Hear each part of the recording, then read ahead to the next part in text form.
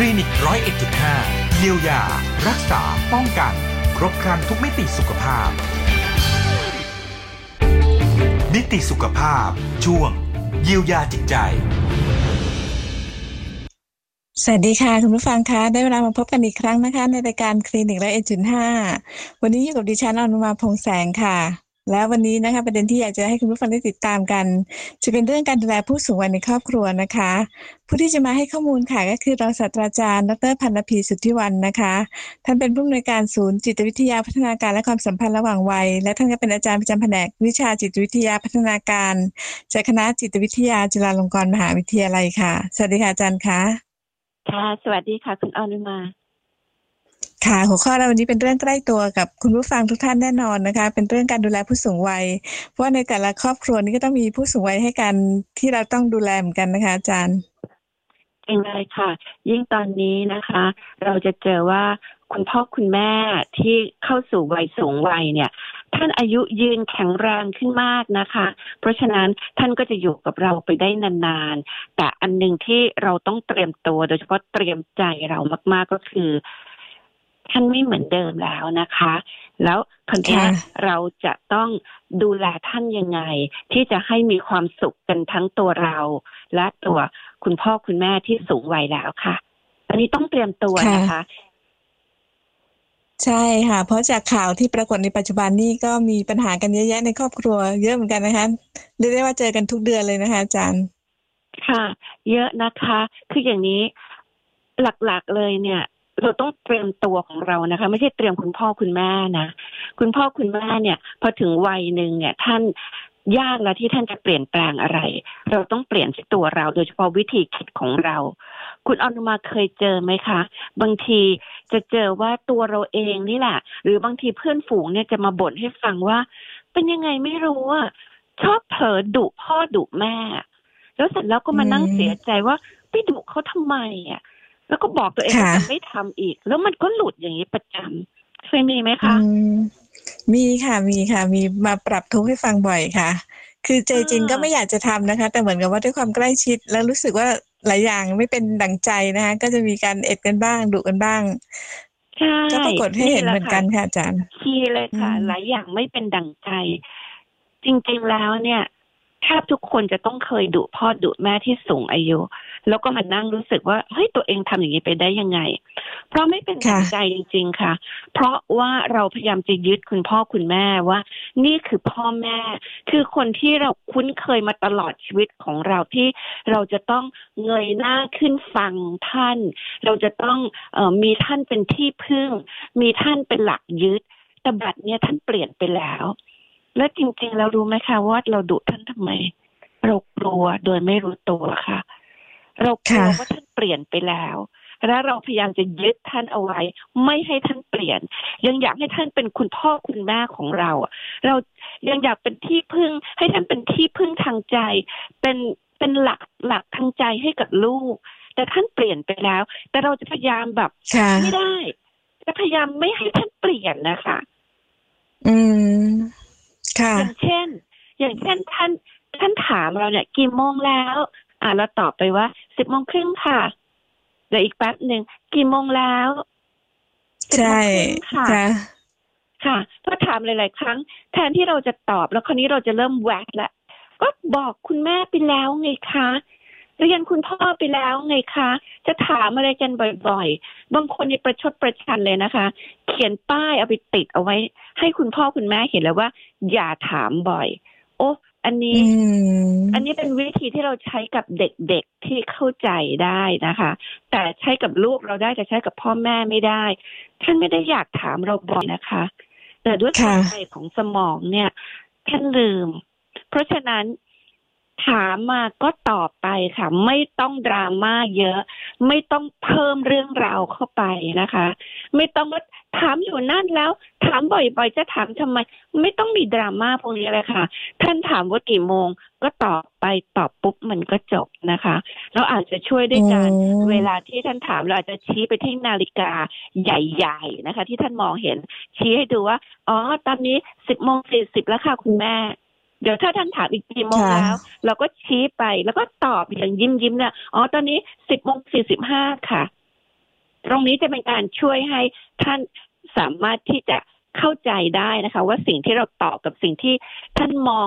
นาฬิกามันก็คือนาฬิกามันอยู่ตรงนี้แต่บางทีถ้าไม่มีนาฬิกาใหญ่ๆที่ท่านมองเห็นอยู่ตรงหน้าอย่างแรกที่ท่านจะทำก็คือท่านจะถามคนที่ใกล้ตัวถามกี่ครั้งตอบทุกครั้งค่ะบอกตัวเองไว้อย่างนี้ค่ะไม่ต้องดราม่านะคะคล้ายๆกับตอนที่เราเจอเด็กประมาณสัก 3-4 ขวบนะคะที่ชอบเล่นอะไรซ้ำๆนะคะอย่างเล่นเอาตุ๊กตาไปซ่อนไว้ข้างหลังก็เล่นซ้ำๆแล้วหัวเราะกับเรื่องเดิมๆพฤติกรรมคล้ายๆกันเลยนะคะอาจารย์ค่ะแต่ทำไมถ้าเป็นกับเด็กแล้วเราไม่หงุดหงิดแต่เรามาหงุดหงิดเวลาที่เป็นคุณพ่อคุณแม่นี่แหละค่ะพอวิเคราะห์ดูลึกๆจะเจอว่ามันเป็นความกลัวลึกๆของลูกที่มีความรู้สึกว่าโลกมันโอ้โหนะเราทำงานในโลกมันก็ไม่ได้ดีกับเราไปหมดกลับบ้านเราก็ยังอยากที่จะเจอพ่อแม่ที่ยังเป็นคุณพ่อคุณแม่ที่เราคุ้นเคยมาทั้งชีวิตเพราะฉะนั้นเราจะพยายามยื้อไม่ให้ท่านเปลี่ยนยื้อด้วยการบังคับมันไม่เหมือนการบังคับมาว่าอย่าถามบ่อยสิต้องจำได้สิจำทางได้สิต้องอะไรได้สิคือเรื่องของสมองเนี่ยเรื่องของพฤติกรรมเนี่ยเราจะไม่ค่อยยอมรับง่ายๆเราจะยอมรับแค่ว่าท่านเดินไม่ค่อยไหวแล้วนะท่านทานอะไรต้องคอยช่วยดูแลเราจะรับได้มากกว่าในเรื่องภายนอกแต่ในเรื่องที่เป็นวิธีคิดหรือจิตใจของผู้สูงวัยบางทีเราละเลยนะคะต้องละเอียดนิดนึงนะคะผู้สูงวัยเนี่ยบอบบางมากยิ่งถ้าเผื่ออายุเข้าสู่วัย80ตอน60-70ไม่ค่อยมีปัญหาคล่องแคล่วว่องไวมันยิ่งทำให้เราใจชื้นไงคะว่าโอ๊ยคุณพ่อคุณแม่ก็ยังเป็นคุณพ่อคุณแม่แต่พอเข้าสู่เลข8เนี่ยทุกอย่างมันดรอปเร็วนะคะเพราะฉะนั้นตั้งสติดีๆตั้งใจดีๆบอกตัวเองทุกครั้งทุกเช้ายิ้มให้ตัวเองในกระจกแล้วบอกว่าถามกี่ครั้งตอบทุกครั้งและจะพูดเพราะๆกับคุณพ่อคุณแม่ตั้งใจให้ได้ค่ะเพราะไม่งั้นเราจะหลุดค่ะเคยไปชมรมผู้สูงอายุนะคะแล้วพบผู้สูงวัยท่านหนึ่งนะคะท่านก็เล่าให้ฟังว่าท่านมักจะมีการหลงลืมแล้วพอถามลูกหลานบ่อยๆลูกหลานก็ไม่อยากคุยด้วยนะคะจนตอนนี้ลูกชายก็ไม่คุยด้วยเลยนะคะทำให้ท่านนี่แบบรู้สึกเสียใจแล้วก็ร้องไห้ทุกวันคืออันนี้สำคัญคนในครอบครัวเนี่ยอาจจะมองว่าค่ะ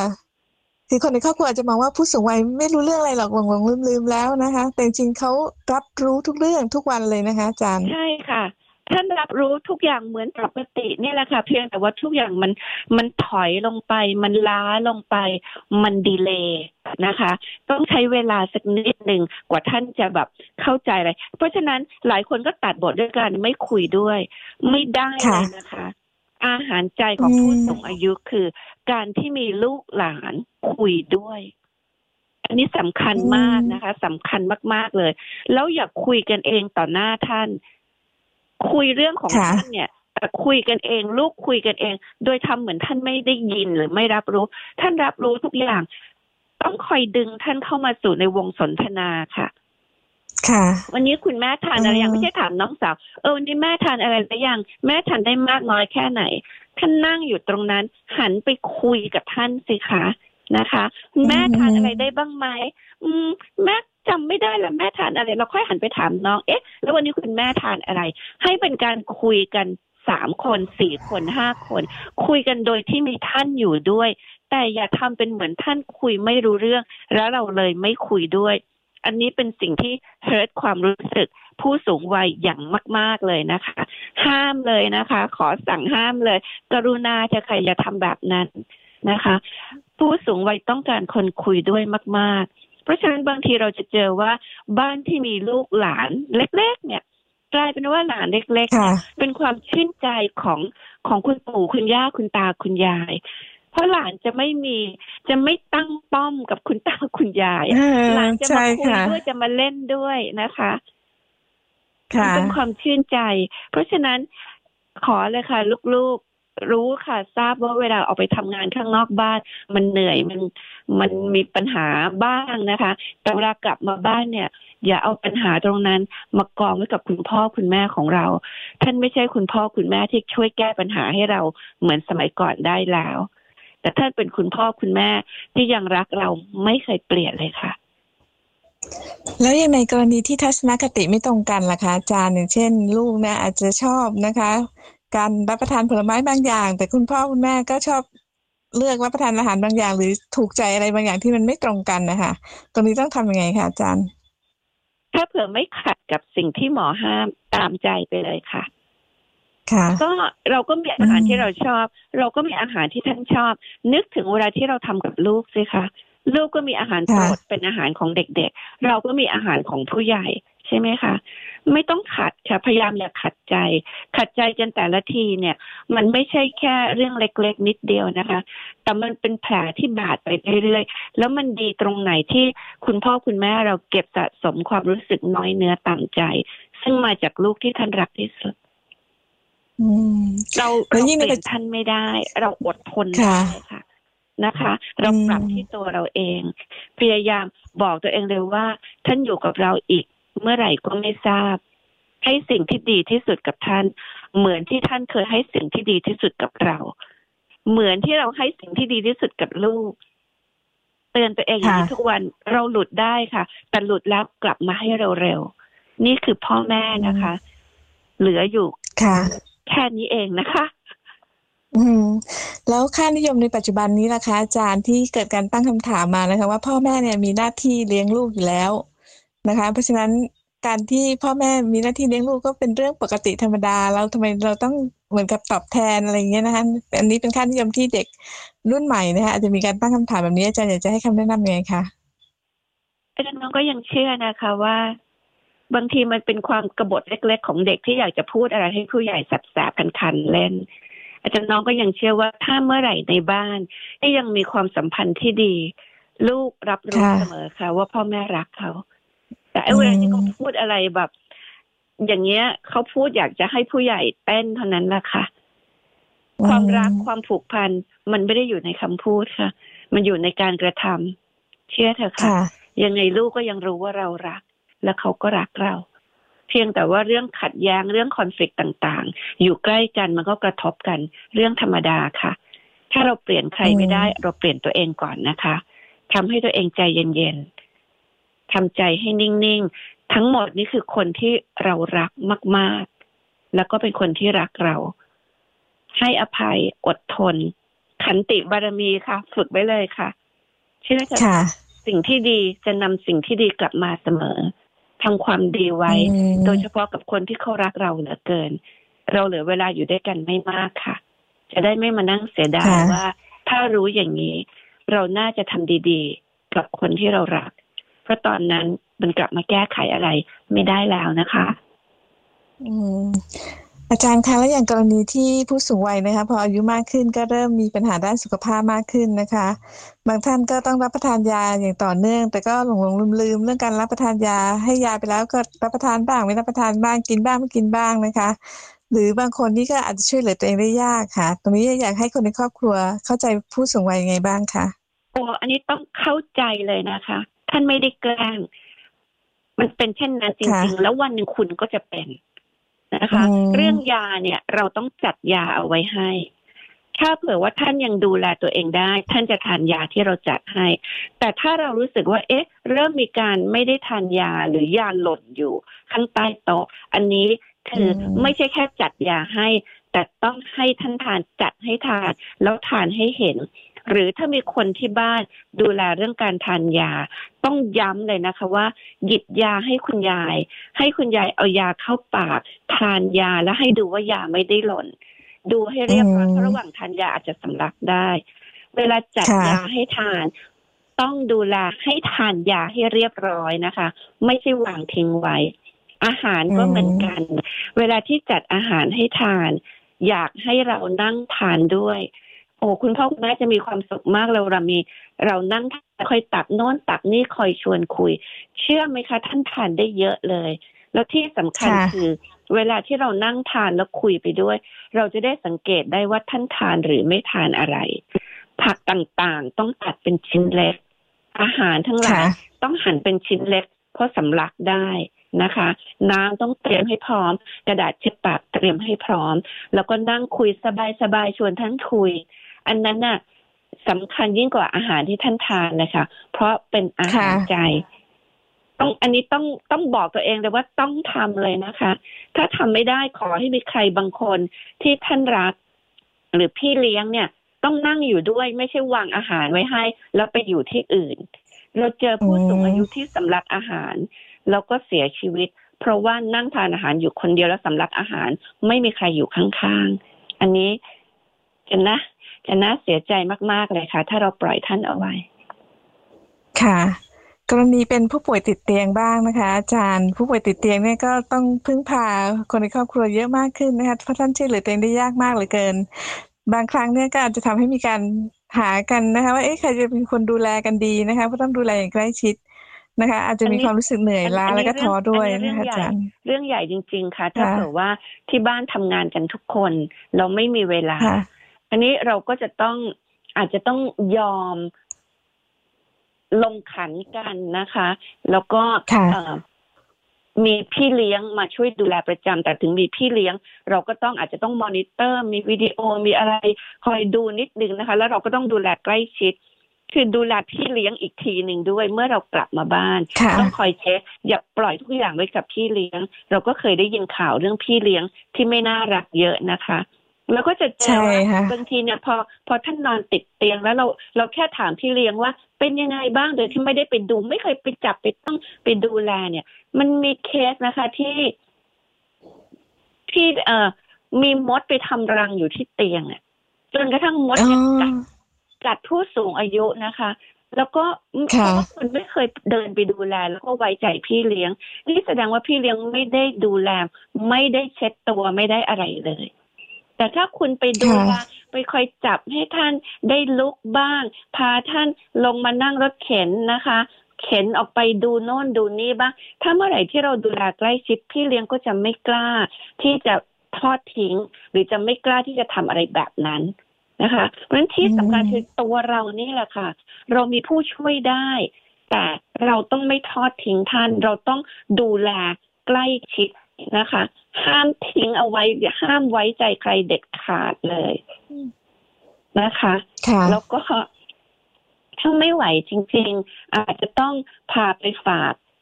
ช่วงกลางวันนะคะอาจจะพาไปฝากไว้ที่สถานที่รับเลี้ยงดูผู้สูงอายุแล้วก็อาจจะไปรับกลับ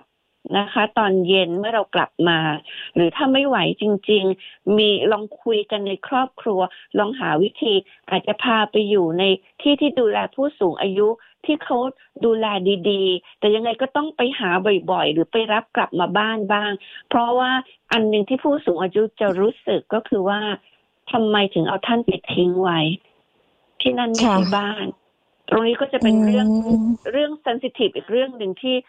ลูกๆจะต้องคุยกันให้ชัดเจนนะคะว่าเราจะจัดการยังไงแต่ถ้าเมื่อไหร่ที่เราเอาความรักความห่วงใยเป็นที่ตั้งไม่ใช่แค่ความสะดวกสบายของเรานะคะถ้าเอาความรักความห่วงใยเป็นที่ตั้งวิธีการแก้ปัญหามันมักจะออกมาได้อย่างนุ่มนวลเสมอค่ะอาจารย์น้องเชื่อแบบนั้นค่ะใช่ค่ะอีกอย่างหนึ่งต้องระวังด้วยก็คือคำว่าจะเอาไปทิ้งนะคะคือบางครั้งผู้สูงวัยเนี่ยดื้อแล้วก็อาจจะไม่ทำตามคนในครอบครัวก็เลยมีการขู่ว่านี่ถ้าคุณพ่อคุณแม่ดื้ออย่างนี้เดี๋ยวจะเอาไปทิ้งไว้ที่บ้านพักคนชราแล้วนะหรืออะไรแบบเนี้ยจริงๆมันเป็นคำที่สะเทือนใจผู้สูงวัยไหมคะอาจารย์มากเลยค่ะเหมือนเด็กเล็กๆเหมือนกันค่ะเวลาที่เราให้เด็กไปอยู่โรงเรียนประจำเร็วๆเนี่ยช่วงแรกๆไปถามเด็กที่อยู่ประจำเถอะค่ะช่วงแรกๆเนี่ยทุกคนจะรู้สึกเหมือนกับว่าเขาทำอะไรไม่ดีหรือเปล่าถึงได้เอาเขามาไว้โรงเรียนประจำแต่เสร็จแล้วเด็กจะปรับตัวได้นะคะแต่เนี่ยเคยคุยกับเพื่อนหลายคนว่าตอนสมัยเขาอยู่ประจำตอนเด็กๆเนี่ยความรู้สึกตอนช่วงแรกๆคือเขาคิดว่าเขาต้องเป็นตัวปัญหาแน่เลยพ่อแม่ไม่เห็นส่งพี่ไปอยู่เลยแต่ทำไมส่งเขาไปนะคะแต่ยกเว้นว่าจะเป็นแพทเทิร์นของที่บ้านว่าเด็กลูกทุกคนจะต้องไปอยู่โรงเรียนประจำอย่างเงี้ยเด็กก็จะพอจะรับได้แต่ถ้าเราแปลกกว่าคนอื่นเนี่ยนะคะถูกส่งไปโรงเรียนประจำเด็กก็รู้สึกเหมือนกับว่าเขาต้องทำอะไรไม่ดีเหมือนกันค่ะผู้สูงอายุก็จะคิดคล้ายๆกันว่าเขาต้องทำอะไรไม่ดีหรือเปล่าเขาถึงได้ถูกเอาไปทิ้งไว้นะคะตรงนี้ต้องใจเย็นๆมากต้องหาวิธีอันนี้เป็นกำลังใจให้ลูกๆทุกคนเลยค่ะเพราะว่าในความเปลี่ยนแปลงของคุณพ่อคุณแม่และความเปลี่ยนแปลงของตัวเราเนี่ยบางครั้ง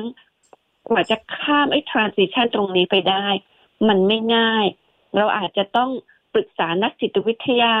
ปรึกษาคุณหมอเพื่อที่จะช่วยกันมากๆเลยในช่วงที่เราจะต้องก้าวผ่านไอ้จุดของ transition นี้ไปให้ได้มันไม่ง่ายค่ะแต่ไม่ใช่ว่าทำไม่ได้มันจะผ่านไปและผ่านไปได้อย่างดีถ้าเผื่อว่าเราเอาความรักความผูกพันนะคะแล้วก็ความรู้สึกที่ดีต่อกันเป็นที่ตั้งเราจะอดทนได้เยอะมากเลยค่ะเราก็จะพยายามหาวิธีแก้ปัญหาเราจะไม่มีทางที่จะทอดทิ้งคนที่รักเราเหลือเกินอย่างแน่นอนค่ะค่ะมาถึงช่วงสุดท้ายค่ะอาจารย์คะปัจจุบันนี้ก็มีภาวะนะคะผู้สูงวัยในประเทศไทยเรานะคะเรียกว่าเป็นช่วงที่มีผู้สูงวัยเยอะมากจนแทบจะเป็นสึนามิผู้สูงวัยแล้วนะคะทำให้มีปัญหาในเรื่องการติดต่อสื่อสารกับคนในครอบครัวเกิดขึ้นด้วยนะคะแล้วก็มีปัญหาอีกหลายอย่างตามมาอาจารย์อยากจะฝากถึงคนในครอบครัวนะคะให้ดูแลสุขภาพกายสุขภาพใจผู้สูงวัยยังไงบ้างคะอันนี้สำคัญที่สุดเลยค่ะเราต้องแข็งแรงทั้งกายและใจเราถึงจะดูแลคนที่เรารักได้เพราะฉะนั้นต้องดูแลตัวเองมากๆนะคะโดยเฉพาะจิตใจเพราะว่าถ้าเราล้มไปสักคนหนึ่งใครจะดูแลพ่อแม่ของเรานะคะอาจจะบอกว่ามีพี่มีน้องยังมีพี่มีน้องใช่ค่ะยังมีคนอื่นแต่เราต้องเอาตัวเองเป็นหลักเอาไว้ด้วยนะคะแล้วก็เราบางทีเนี่ยมันเป็นแซนด์วิชเจเนอเรชันนะเราก็มีลูกที่ต้องดูแลในขณะเดียวกันก็มีคุณพ่อคุณแม่ที่สูงวัยที่ต้องดูแลเพราะฉะนั้นตัวเราต้องเข้มแข็งอดทนและจะต้องมีความสุขในชีวิตให้ได้ถึงแม้ว่าจะมีปัญหาต่างๆรอบตัวก็ต้องแก้ปัญหาไปแบบยิ้มๆนี่แหละค่ะอย่ากลัวเวลาที่เราทำอะไรให้กับคนที่เรารักผลมันจะต้องออกมาดีเสมอมันอาจจะมีปัญหามีอุปสรรคบ้างแต่อย่ากลัวค่ะเราผ่านไปได้